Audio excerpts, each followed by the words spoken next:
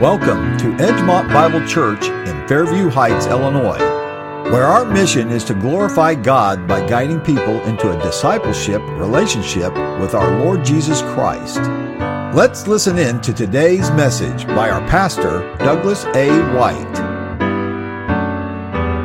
The book of 1 Thessalonians was written to a people, and this is probably the first New Testament book that was written. It's believed it was written about 51 A.D., about the time that Paul was writing to a number of churches there. And it was written to give them their hope back again. They had learned a lot about the Lord Jesus Christ. They had talked about the Lord Jesus Christ. They'd spread the gospel all over the place. All kinds of people were coming to know Jesus Christ. They were leaving idolatry and coming to know Jesus Christ as Lord and Savior. They were looking forward for a kingdom to come, but some persecution had broken out against them. And with that persecution, it was easy enough to feel like, then the last days must be on us. What's happening here? Why are we getting all this persecution? This is a good story. We're telling some good news. What's everybody upset about?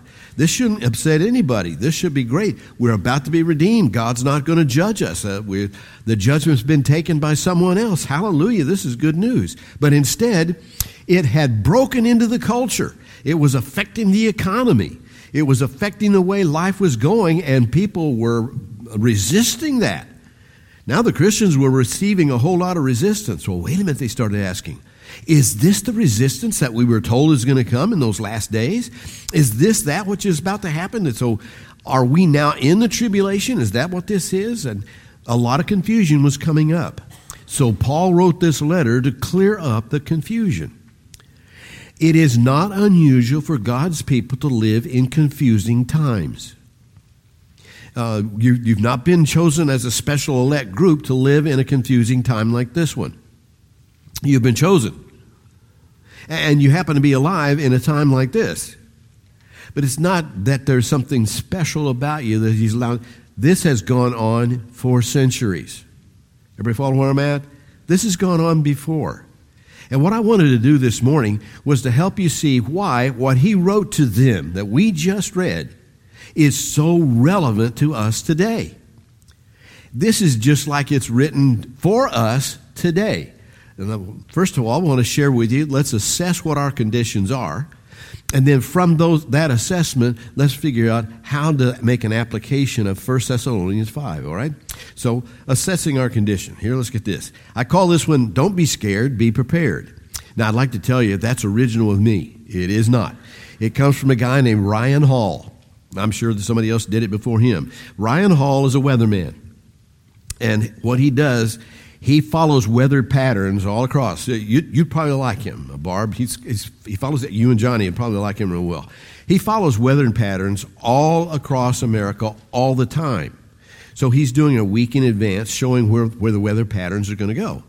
And he does it, he says, because I don't want you to be scared. I want you to be prepared. If you know what's coming, you can know what's going to happen. Kids, we have been told what's coming. If I can say this, not to be disrespectful at all, God is like the great big Ryan Hall. He's telling us, here are the patterns that are taking place, and they're sweeping across you right now. And I want you to be prepared, not scared. Well, let's take a look and see what some of the things are that are happening with us. First of all, if you're familiar with Peter Zion, I think his name is, Zion, something like that. Anybody know who I'm talking about when I say that? Good. All right, I'm by myself again. All right, that's great. He is a person who studies demographics. Demographics are how a population works. It determines all kinds of things for that population. Like you can watch the population and see how they do. When people get into large cities, they stop having children. And as you stop having children, that's going to affect the economy. You follow me? It's going to affect the economy. Why? Right now, there's a whole bunch of boomers like me. A whole bunch of us. So we're all out here living off Social Security, enjoying our retirement, living off and hoping like crazy that all of you stay employed so I can keep on having a good life. You follow what I'm saying? Now, the problem is there have to be enough of you employed for that to be a reality. If after we've decided that killing our children is a better plan, and after we've decided that having children is a bad goal, then you start having a demographic that gets down to this, where now I have less children who are in a productive state, who are in a reproductive state, that they're having more children and that they're having good jobs so that they can pay into the economy that keeps me sponsored. Follow that? Some countries are a chimney. Matter of fact, America is in a chimney shape right now. It's not a pyramid. It's not an inverted pyramid like, well, you have two big countries that decided having children was not a good idea. China and Russia. Two countries that we worry a lot about all the time. They occupy a lot of our conversation. But the demographics of that should cause us a little less concern, because both countries have determined not to have a lot of children. What does that mean? That means that after 20 years of not having enough children, it's time to go to war, and you don't have anybody to go to war with. You don't have those 18 to 20-year-olds that you can say, go fight that machine gun, and they'll go do it. They're not there. They're not there to be. That's why Russia has to move quickly right now and get everything done they can right now, because their demographics are, they don't have anything to back it up. They have to be able to go through Ukraine and get a whole corridor set up so they can protect themselves from invasion from the West. They have to get through it. They can't occupy Ukraine. They don't have enough people to do that. They have enough people to take it, but not enough people to do it. The demographics in this country are changing. And urbanization, people gathering together in large cities and staying in those large cities, are creating a problem for the economy and a problem for a variety of other things. So you're living in a demographic situation that's going to create problems in days to come. Everybody with me? All right, let's go to the next one. Propaganda, marketing, mis- and disinformation. You are living in a world that majors in propagandizing. They believe in telling you a story they want you to believe, and then we're hoping that you will believe, and if you don't, in a totalitarian situation, you have to. You'll be imprisoned or enslaved or denied certain privileges. Those are things that go on with us all the time. Marketing. Marketing grabs you all the time. If you have social media at all, marketing is all over social media. They look at the things you're interested in, and they keep showing you those algorithms or those advertisements. They keep showing those to you all the time so that you'll buy the products that you're interested in. But you don't have to be on social media for that to happen. Every day you're going to receive in the mail some great offer for the greatest thing that you just can't live without. Now, used to, when I was a kid, it was the J.C. Penney catalog that we wanted. Oh my goodness, if the Sears catalog and J.C. Penney catalog could come out, we couldn't wait. It's Thanksgiving. Where's the catalog?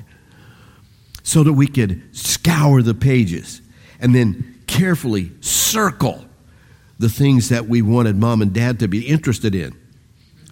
And after a while, when you've got about 13 pages that are circled, they're not interested anymore, okay? That's changed. Marketing is now even more intense than it was before. And misinformation and disinformation abound. So much so, we don't know what to believe is true. We feel like we're being manipulated all the time by somebody, either somebody's market, somebody's propaganda. There was a time when you actually could believe what both political parties were saying and think that you had at least a little handle on truth. You can't believe either party right now. I'm sorry if whichever party you belong to and that offended you, just get over it, because that's the truth.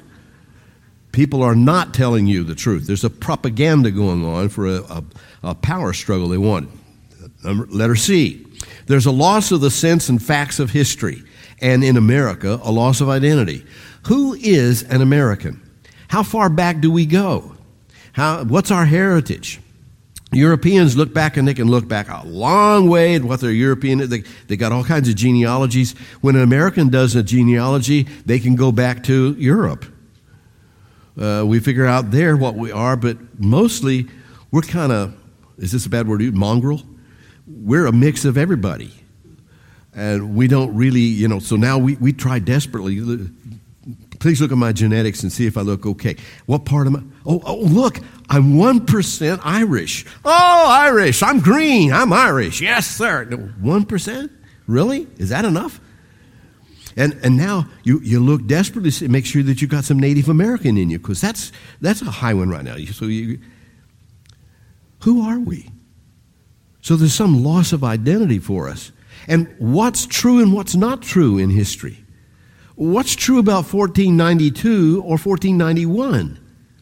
What's true about 1493? What's true about 1519? What's true about 1776? We have difficulties knowing what's true anymore because somebody's not telling us the whole story. And may I say to you, when you think you know what the story is and someone shares with you yet another side that might not be it, now you lose your security in what you thought history was. And in doing so, you lose some of your identity. You lose some of the things that you hoped were going. With that came a loss of meaning and identity. I'm not sure who I am anymore. You say, that couldn't be going on. Believe me, it is going on all the time. A loss of meaning. I don't know what my purpose is. I don't know why I'm here. Loss of identity. I don't know what gender I am. I'm not sure what gender I am. Depends on how much has been pounded on me about this, about that, about this, about that, and my identity is getting all mixed up. I'm not sure who I am anymore. And don't tell me that's not the way it is. You and I both know that's the way it is. This is a big, major problem, kids. All right. Then there's misplaced or unknown values. From losing my identity, from losing who I am and losing what meaning is, I can soon come up with misplaced values. I can't tell right from wrong anymore. Matter of fact, it's difficult at times when you talk with people. What do you think? Is this right or is this wrong? Well, that depends. And then from that depends, you just lose all kinds of insight. You don't know whether it's right or it's wrong anymore. In addition, we have the gender confusion about knowing what's right and what's wrong about the genders itself. Then from that comes such things as virtual friendships instead of personal ones. Virtual friendships. I know a lot of people on, how many friends do you have on the internet? Well, I just, you don't have any friends? Zero. Not on the internet. You've lost your identity, brother. How do I know who you are? Yeah. My point is this. I think that some of my things show that I have 1,000, 1,100 friends. I don't have 1,100 friends. What is that about? And I sure don't hear from 1,100 friends. Praise the Lord. I mean, there wouldn't be time in a day if you're going to hear from 1,100 friends. You understand what I'm saying? And because of that, now there are people that actually weigh out how valuable they are by looking at the number of likes on their post. They post something and look to see how many liked it. Okay, 6. Okay, delete that one. Okay, you can see how many liked it and who was it. Listen, if you're being liked by some foreigner in a different country, that's not necessarily a like. You understand what I'm saying? They don't know you. Virtual friendships instead of real, personal ones. And that has led us to a devalued life. This devalued life started years ago, kids. Everything that we're living through, Planned Parenthood, abortion, all of that was years ago. And I'm talking the 1880s. That's when that really has a popular growth to it. In the popular growth, there were people already saying there are too many people in the world. We need to start sterilizing people. We need to start taking people out.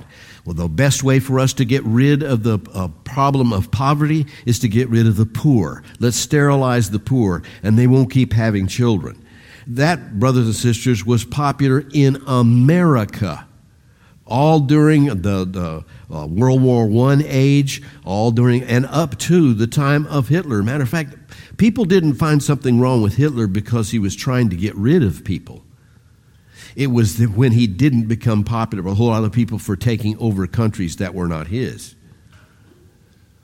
Hitler's desire to get rid of people groups was held in high esteem. And it still was. It still is in this country. There are many elitists who still believe we have too many people in the world, and the world would be more popular, would be a better place to be if we had it down to 500 million or less. That's a reality, kids. That's happening with elitist people this day. And that's the world you're living in. These are the conditions you're living in. Going on further, there's the healthcare horrors. By healthcare horrors, I mean this. The cost of healthcare is unbelievable. It is extreme, and there are people who don't have insurance who are under the burden of all that. I've talked to a number of elderly people who, if it wasn't for Medicare, I don't know how they would get by. Because some of the problems they're having to have a bill that's $36,000, and it was more or less to remove a hangnail. I mean, kids, there are serious situations going on with health care in cost alone. But that's not the only thing. It won't be long, I think it's 2025 is the prediction right now, when 1 out of every 2 people will have type 2 diabetes. How many of you in here right now, just out of curiosity, have type 2 diabetes? You know you have type 2 diabetes. Or you're pre-diabetic. How many of you know you're pre-diabetic? All right, good. Treatment for that? Metformin. If that doesn't respond to it, then it's on to insulin. We are treating a lot of things with drugs, kids, that's costing us a whole lot. We're a drugged-out culture. And because we're a drugged-out culture, that leads us to yet another problem, obesity. Obesity is eating our lunches and dinners and breakfast, too, and snacks in between. Obesity is a problem. And you're living in that world. It's costing us in health care immensely. Because we're overweight, type 2 diabetes is going to be there. Type 2 diabetes, what does it do? It sugars up the inside of your vessels. The insulin won't respond anymore. It's become insulin resistant. The cells can't get the energy from it, so they're deriving their energy from something else. And the sugar that should have been going through there is now catching up against the walls of your arteries and is being like a, I don't know if you ever overheated sugar and it got that hard coat to it.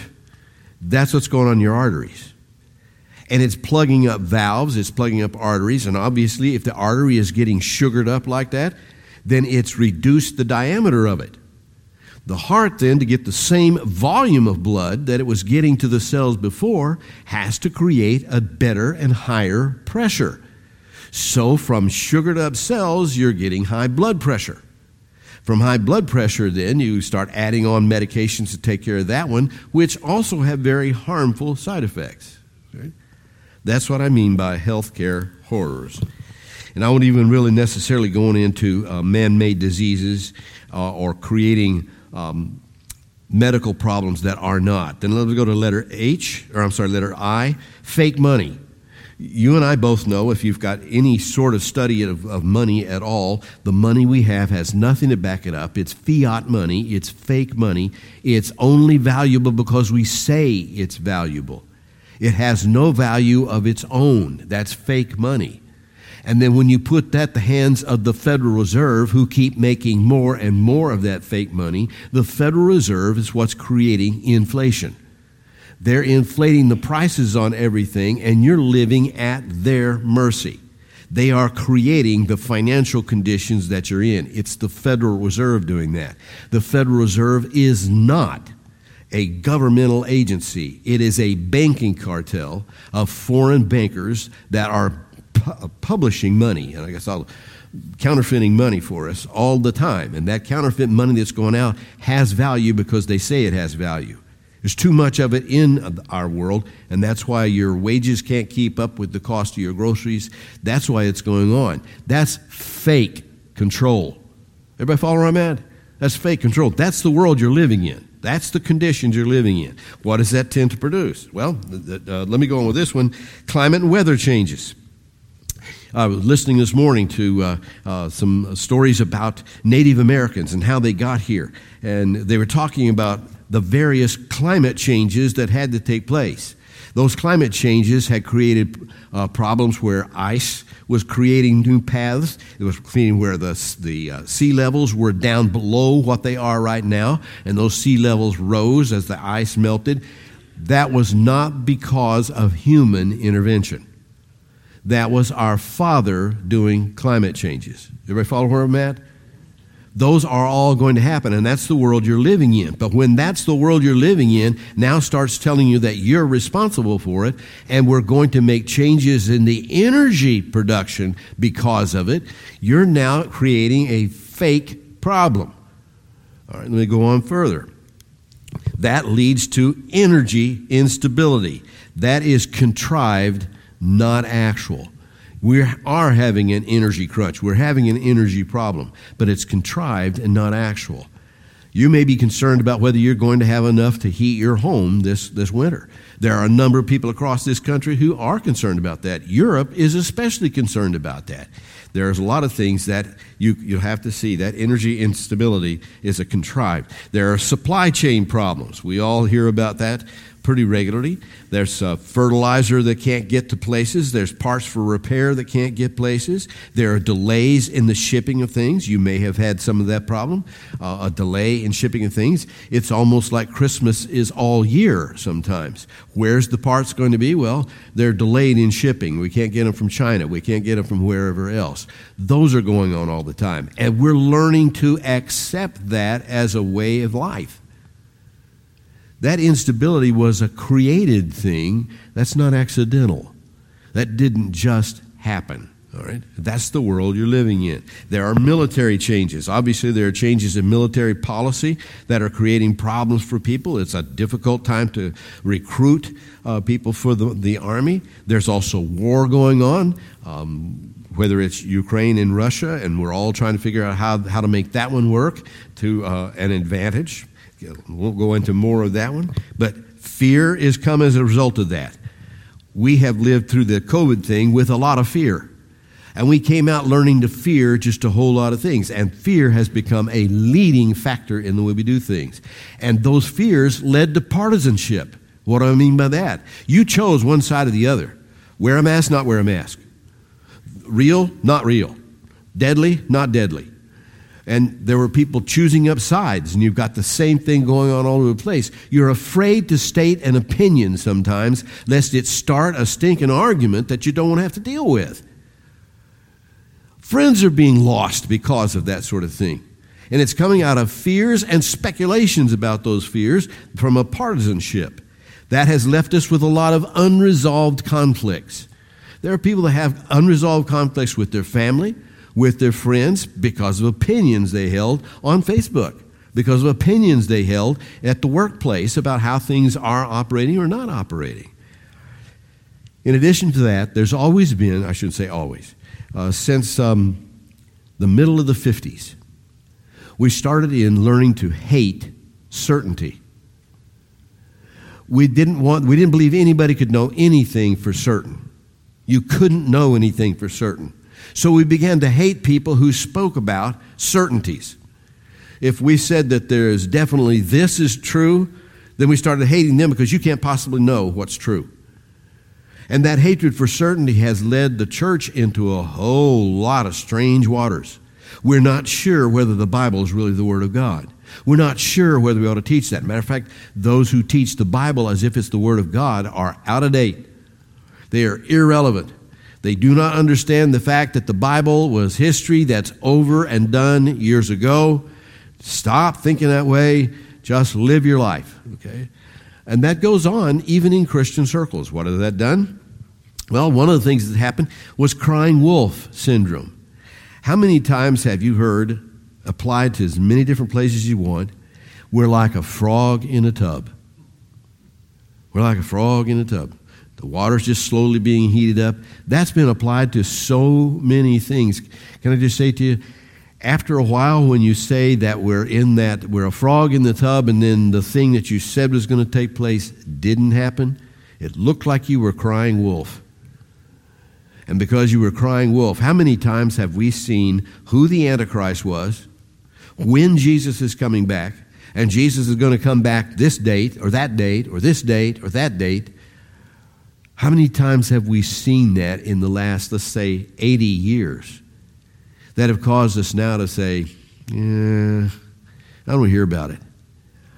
I talked to a number of churches and pastors from time to time, and I found out that nobody really wants to touch prophecy. I shouldn't say nobody. I should say there are a number of pastors who don't want to touch prophecy at all. It's too uncertain, and if you act like you're certain, now you're back to the hatred for certainty thing. If you think that this is what's really going to happen, I don't like you anymore because there's a hatred for certainty that's there. And what that's led to in the church is apostasy and indifference. We're not caring what doctrine is anymore because doctrine just causes arguments. It just causes all kinds of things. You're not peace-loving. You're an awful argumentative person if you believe that you can actually hold a position, a biblical position. And that's led to indifference and apostasy in the church. Church is actually walking away from the Lord Jesus Christ. Now we live in a how-to society. How to get along with your boss, how to do this, how to make a living, how to make a fortune, and we got a lot of those kind of messages where we're not speaking the word of God. That leads to apostasy and indifference. Further, we're living in an idolatrous age.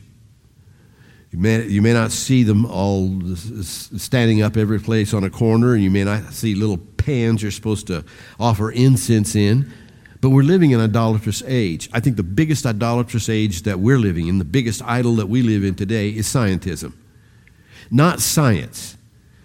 No believer in Christ is opposed to science as long as it's science. But scientism is a religion of its own. That's a religion where you're believing scientists, not science. You're believing whatever's been politicized or manipulated or moved around or propagandized rather than believing what science is. On the one hand, we're told to follow the science when it comes to COVID. On the other hand, we're told to follow the science, but we don't want to do it when it comes to understanding genders. Where do we get this stuff? Where is it? That's what I mean. Scientism decides politically and socially what it's going to declare as true.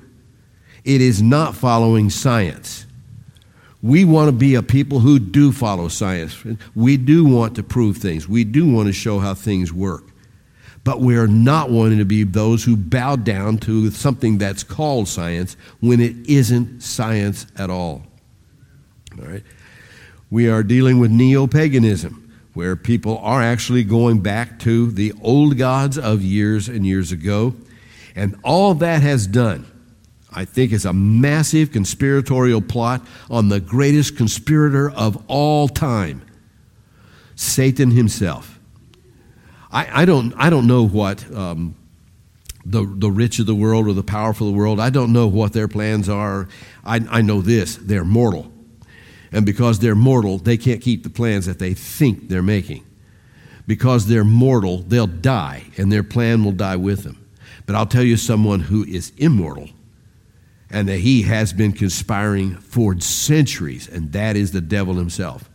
And he knows this. He's got to have people. In order for him to have his big guy, where he's observed and witnessed and watched and worshiped, he's going to have people in a submissive way, have to have people in a confused way, have to have people who are now manipulated by propaganda, manipulated by health care, manipulated by money, finances, all of that. And he's been working that plan for a number of years.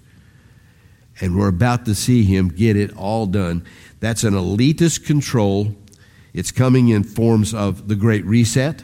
And I don't want to say that's the final of anything. It isn't. It's just one more global plan of conspiracy by Satan himself. I can know this. It will be totalitarian.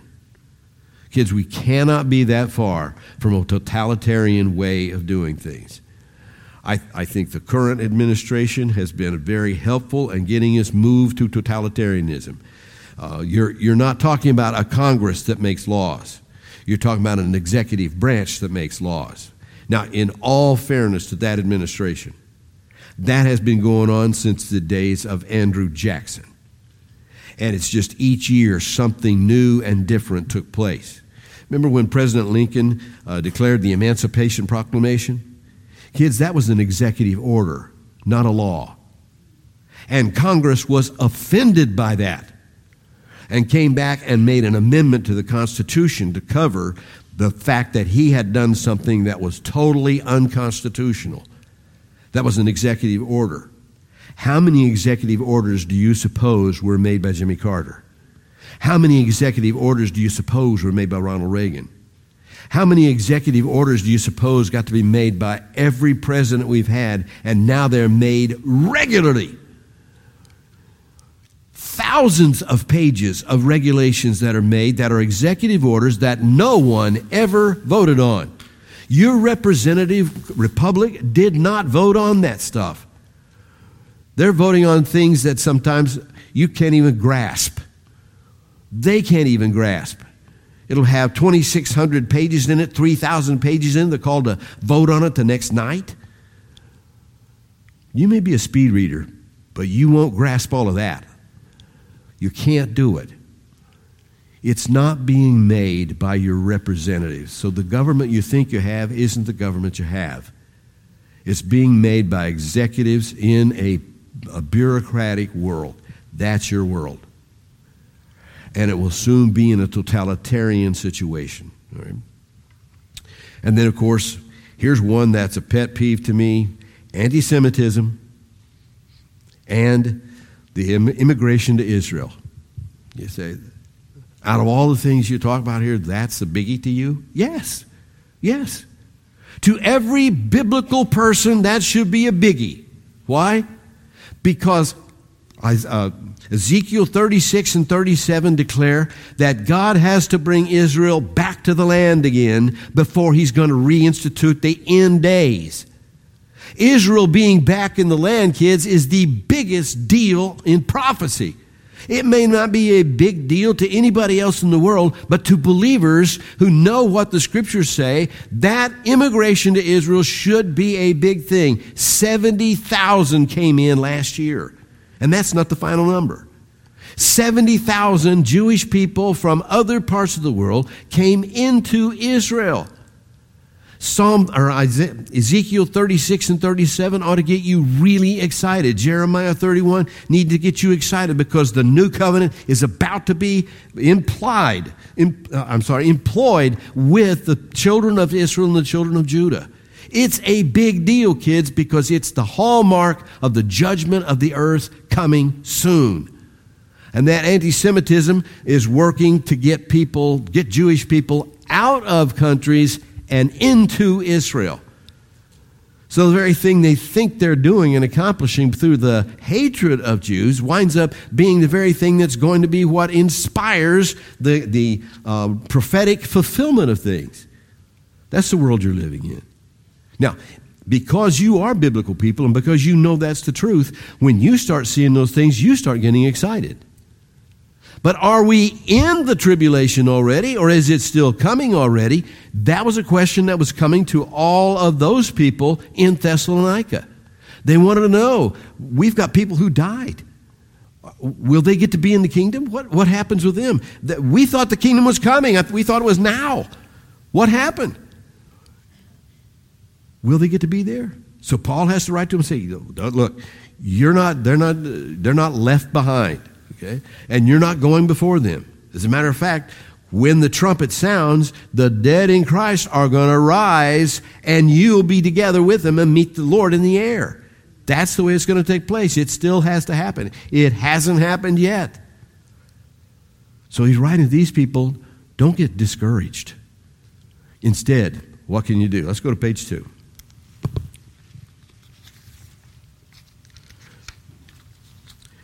Reviewing our heritage to map our path. So we've assessed our situation. I hope I've helped you grasp where we are. There's nothing new under the sun. By that we mean the conditions of our fathers' last days, that is, they thought Christ was coming, there was a new kingdom coming, there was persecution, there was tribulation, there was apostasy, there was peace and fake peace, there were Roman roads and Pax Romana. Listen, the United States has done marvelous things in this world. Since World War II, the United States has provided a safe place for people to travel all around the world. It's been our Navy that has made sure the waters are safe, that you're not pirated every place. It's been our Navy that watched the whole world, that kept the whole world concerned about doing the right thing. What did that do? That opened up commerce for everybody so that you could have all kinds of commercial enterprises going back and forth across America, across the world.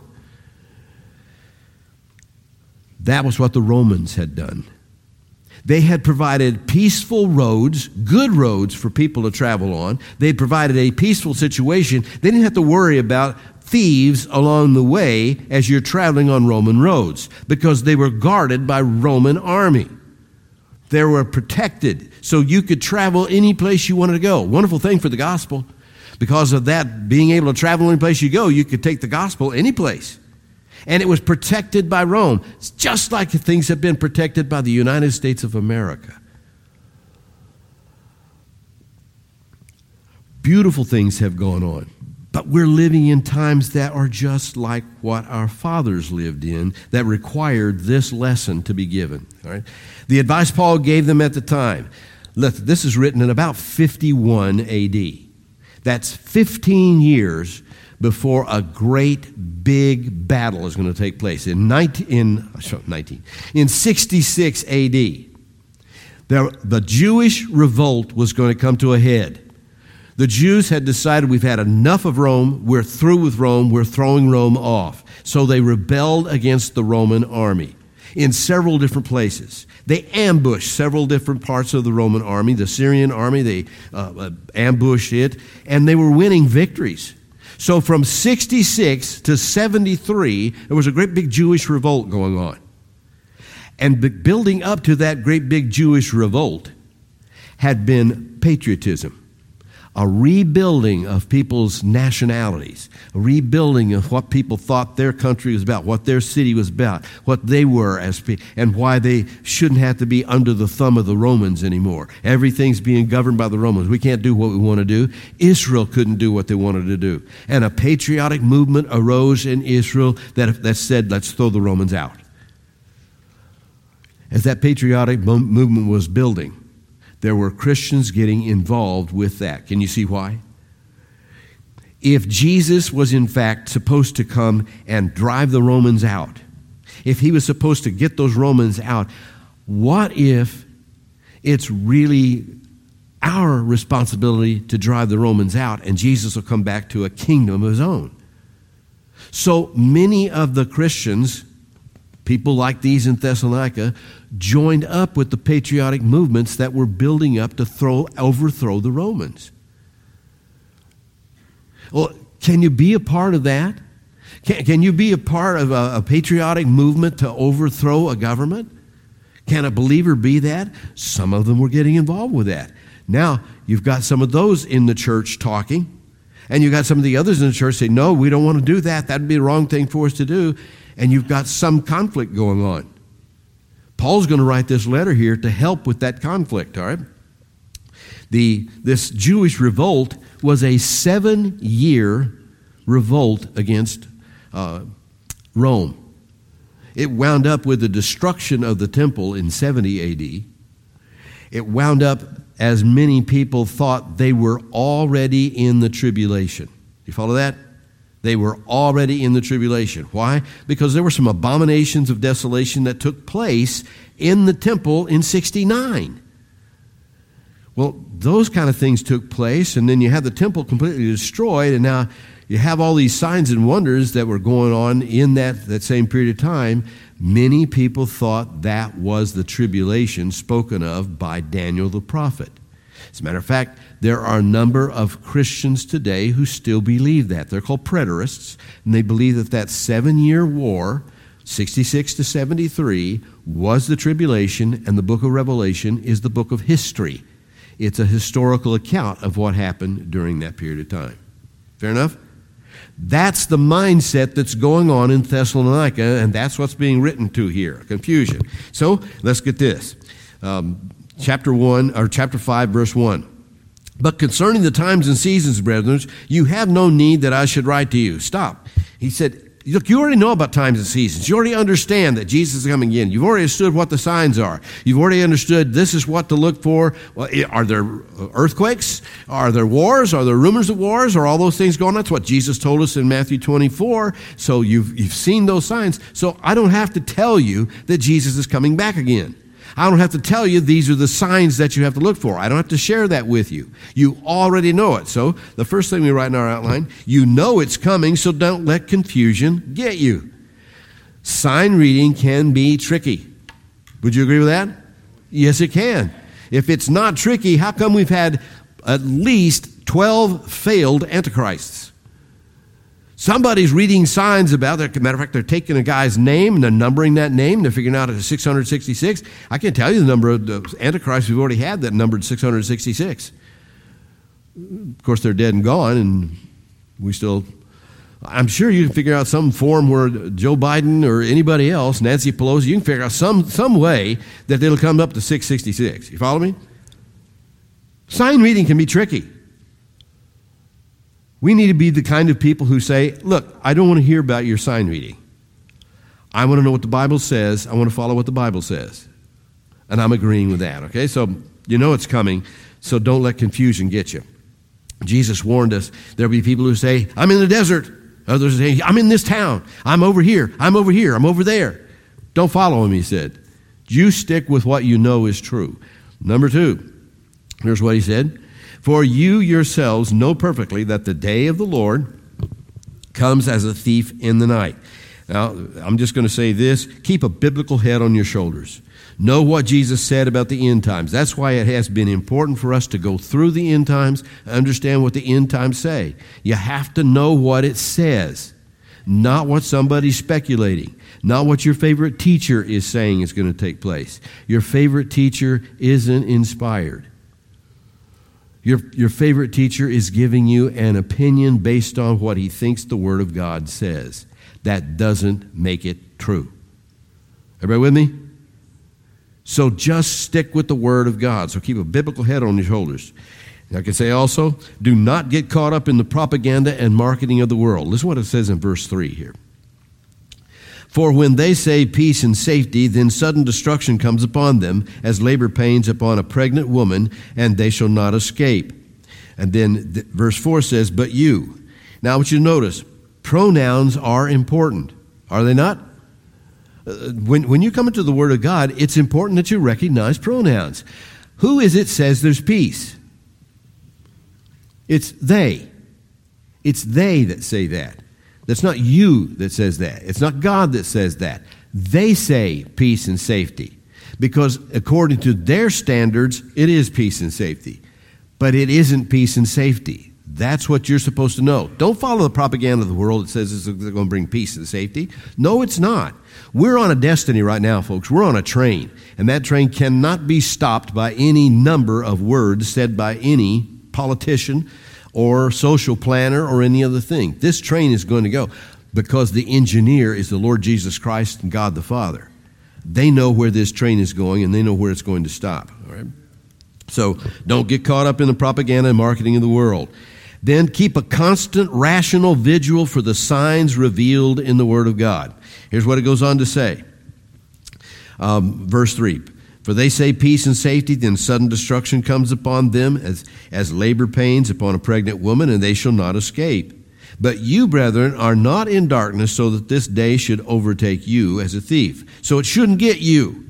You are all sons of light and sons of the day. We are not of the darkness, we're not of the night, nor of the darkness. Therefore let us not sleep as others do, but let us watch and be sober. So we want to be those who are paying attention and keeping our eyes open to what the signs were that the Scriptures said were going to take place. Not what the newspaper said was going to take place. Not what the magazines say are going to take place. Not what social media says or whatever your favorite blog says. It's what the Lord Jesus Christ says. So keep a constant rational vigil for the signs revealed in the Word of God. Then do not let the routine business lull you to sleep so you are not on guard. Now, this can happen real easily. Here's all I mean by this. You've heard enough often that the Lord Jesus Christ is coming back. He's coming back. He's coming back. And when he doesn't come back, it's easy enough to say, I don't know. When he comes, he'll come. I'm just not going to worry about it. I'm not going to think about it. And you'll quit being on guard. How many of you yawn just because I did that yawn? I looked around, I see a number of people just did that, and I thought, that's hilarious. You can't imagine what kind of control you have, Danny.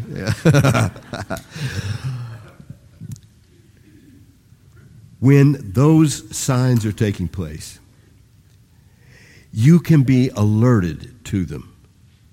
But when you don't think the signs are going to take place, or when you think people have been saying this for years, or when you can say, I got to get all of this done, I've got so much I got to do. Yeah, Jesus comes back, that's a part of my life too, but it's not a big deal.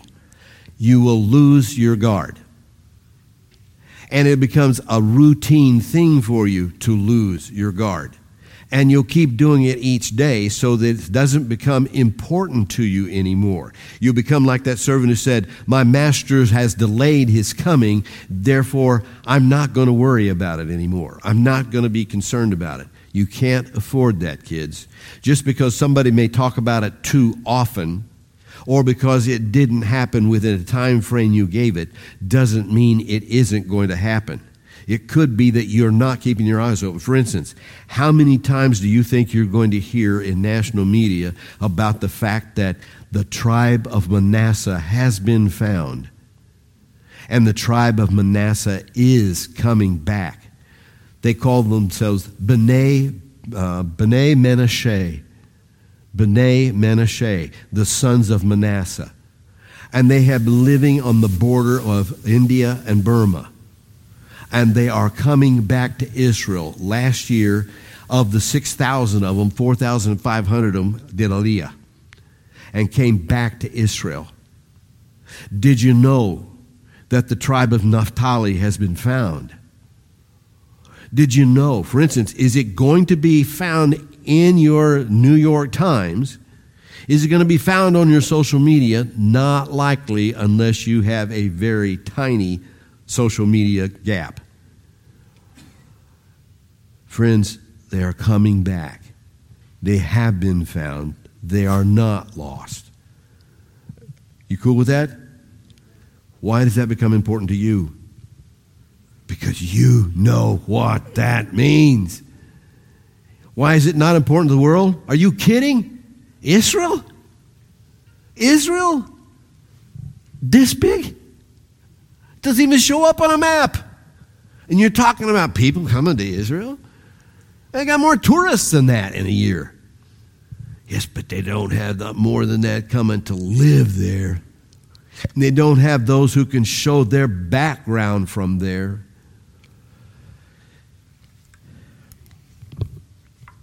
Further, be alert and be sober. You are equipped for it. You have been equipped for everything that's coming down the road, folks, on this. You have been set up for it. You have everything you have. You have the breastplate of faith and love. You have the helmet, the hope of salvation. You have everything that you need not to be confused by all this and to be looking forward to all the things that are coming. So be cautious and alert. No movements. Know what's going on. See who's moving where. And don't let your guard down for anything. Next, never be intoxicated with anything. I kept looking at this word, be sober. And I could see that there were people saying self-controlled, self-controlled. It's not the word self-controlled. It's actually the word be sober. It's actually the word avoid intoxication. Don't do wine. That's what it was saying to do. Don't get intoxicated. How many things can intoxicate you? Have you ever been intoxicated by a study? I know I have. I've been at the place where I was studying something. I got so intoxicated by it that I just couldn't stop studying it. I just kept digging and digging and digging until I could find the very meaning of it and realized I don't even know what day this is. What's the matter with me? What am I doing this for? You understand what I'm saying? I think I have been more and more concerned. I drank a lot. I did a lot of wrong substances. You pay for that all throughout your life. You follow where I'm coming from? You pay for that. It's costly. It's expensive. But from that, and I'm telling you what's on my heart, I am practically a teetotaler. I don't like to take NyQuil. You follow? I don't like to take those things because I have a problem. And I don't want to go there again. So I don't drink. I think I'm more and more puzzled all the time at the number of believers who are drinkers and becoming more so, as if this was a big deal for us. Kids, not long ago, it was so that you were not a drinker and a believer. You just didn't do it. You were a teetotaler. But now I'm concerned about the number of believers I get to listen to that are saying things about they were a little drunk in that Bible study. I'm thinking, what?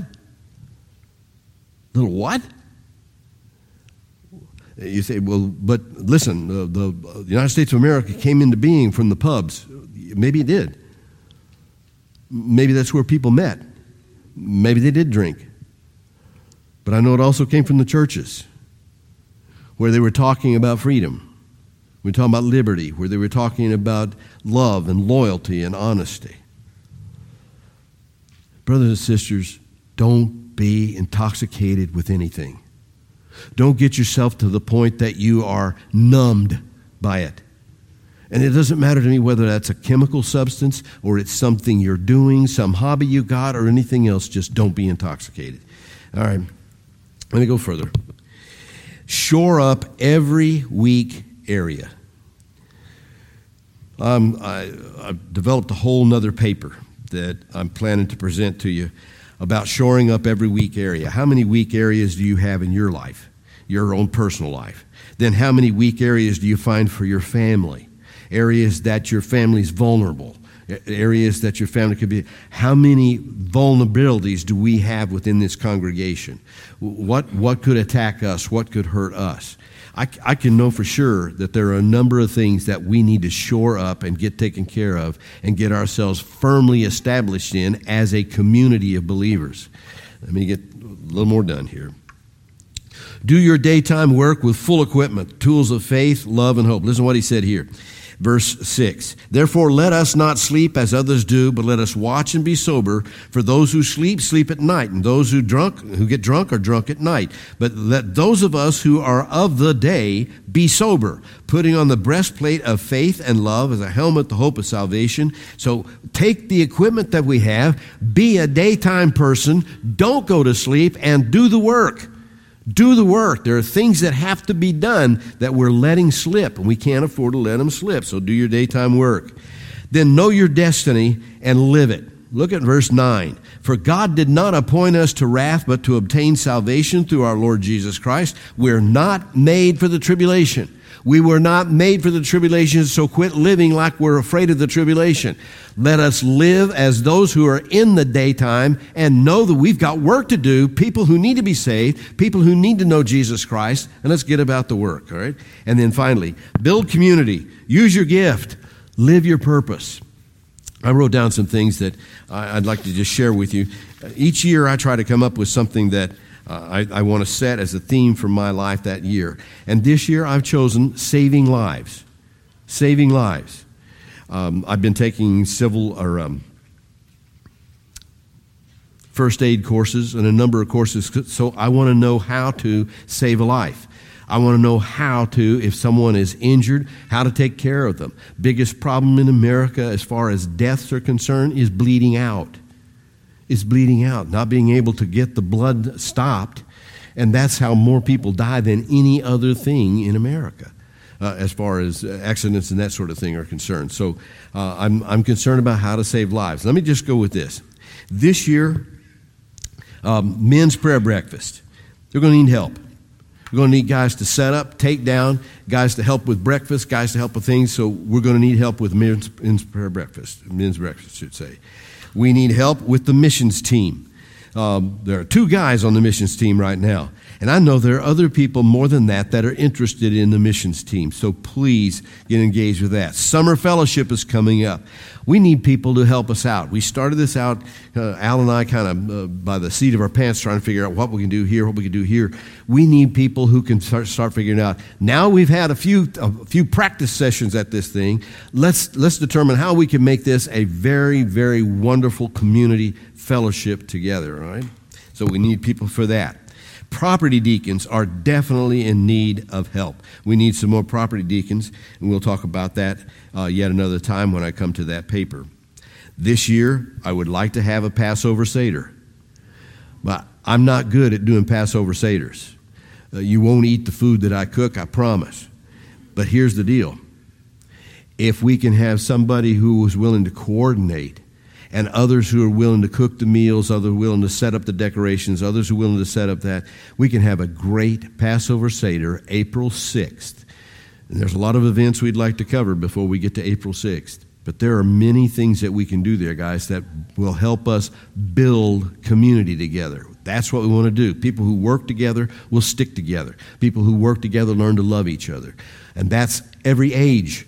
You don't say, I can't do that because I'm young, I'm too young for it. No, you're not too young to help out. You're not too young to help with all kinds of things.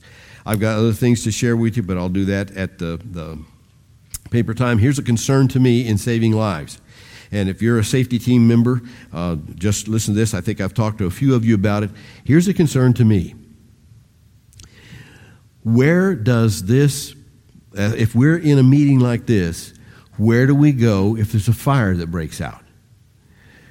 I don't want us to have necessarily fire drills each Sunday to say, okay, this is what you do. But do we have a plan for that? What would you do in case of an active shooter? How would we get out of here? How would we take care of things? What would we do if a tornado was coming? Where do we go? What are we supposed to do with all our people here? What's the safest thing for us? I know safety team is working on a number of things, and I tell you, one of the most active teams we have in a church right now is the safety team. I really have great appreciation for the people who are on that safety team. Thank you very much for your good work on that. But where do we find all the fire extinguishers? I went through with the Trail Life boys, and I realized the fire extinguishers are not marked. I don't know where they are. Do you see the fire extinguisher in this room? No, you won't, because it's not in this room. It's through that door right there. There's one back there, and there's one back around there in the corner back there. But you wouldn't, if you don't know where it is. Here's what I'd like to suggest. Everybody in the church should know where the fire extinguishers are. Everybody should know where they are so that anybody could get it at any time. Do we have a stretcher? Where's the AED unit kept? In case we need the AED unit, where is it kept? Well, soon it's going to be in a different location than where it's kept now because it's not accessible by everybody right now. It's in the workroom. We want to make it where it's accessible. Where do you find the first aid kits? There are a number of things that I'm thinking of in saving lives on what we need to think about and think about as a community together. Not just as individuals who happen to come into the same room on a Sunday and then occasionally meet each other throughout the week. How do we build community with each other? All right. Well, thank you. You've been gracious to let me speak with you this long of your time. God is good to us, kids. There's much for us to be working with. We've got a whole lot to do. We are coming down to the end days. We are coming down to the last days. There cannot be a doubt about that. We want to be the kind of people who live positively, getting to that. Not defensively, but actually offensively, where we're on offense, helping people, saving lives, getting people to know who Jesus Christ is, getting people away from the fears, getting people to accept truth and understand reality, bringing some reality to our culture. That's who we are, people. That's who we are. And that's what the Lord Jesus Christ wanted with us.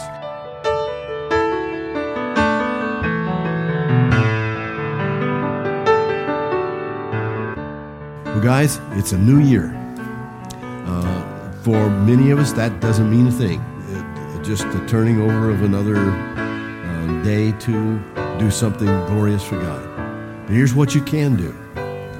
You know what your calling is. You know what your blessing is. You know what a blessing you can be to other people. So we call on each other to comfort each other, build each other up, and let's be about the business. We've got a great business to do. Let's build a great community that reveals who Jesus Christ really is. Let's look to the Lord in prayer. Father, thank you so much for the Lord Jesus Christ. Thank you so much for loving us and caring for us the way you do. Grant to us that we might have our eyes open to be about the business you've called us to, for the sake of Christ Jesus, our Lord and Savior. Amen. God bless you. Be dismissed in peace. We hope God has encouraged you with today's message by Pastor White. Thank you for joining us at the Edgemont Bible Church. We'd love to have you visit us if you're ever in the area. For directions, more information, or to support the ministry of Edgemont Bible Church, please go to our website at edgemontbiblechurch.org. That's Edgemont Bible Church, all one word, .org. You can also follow us on Facebook at Edgemont Bible Church, where the Sunday morning message is broadcast live.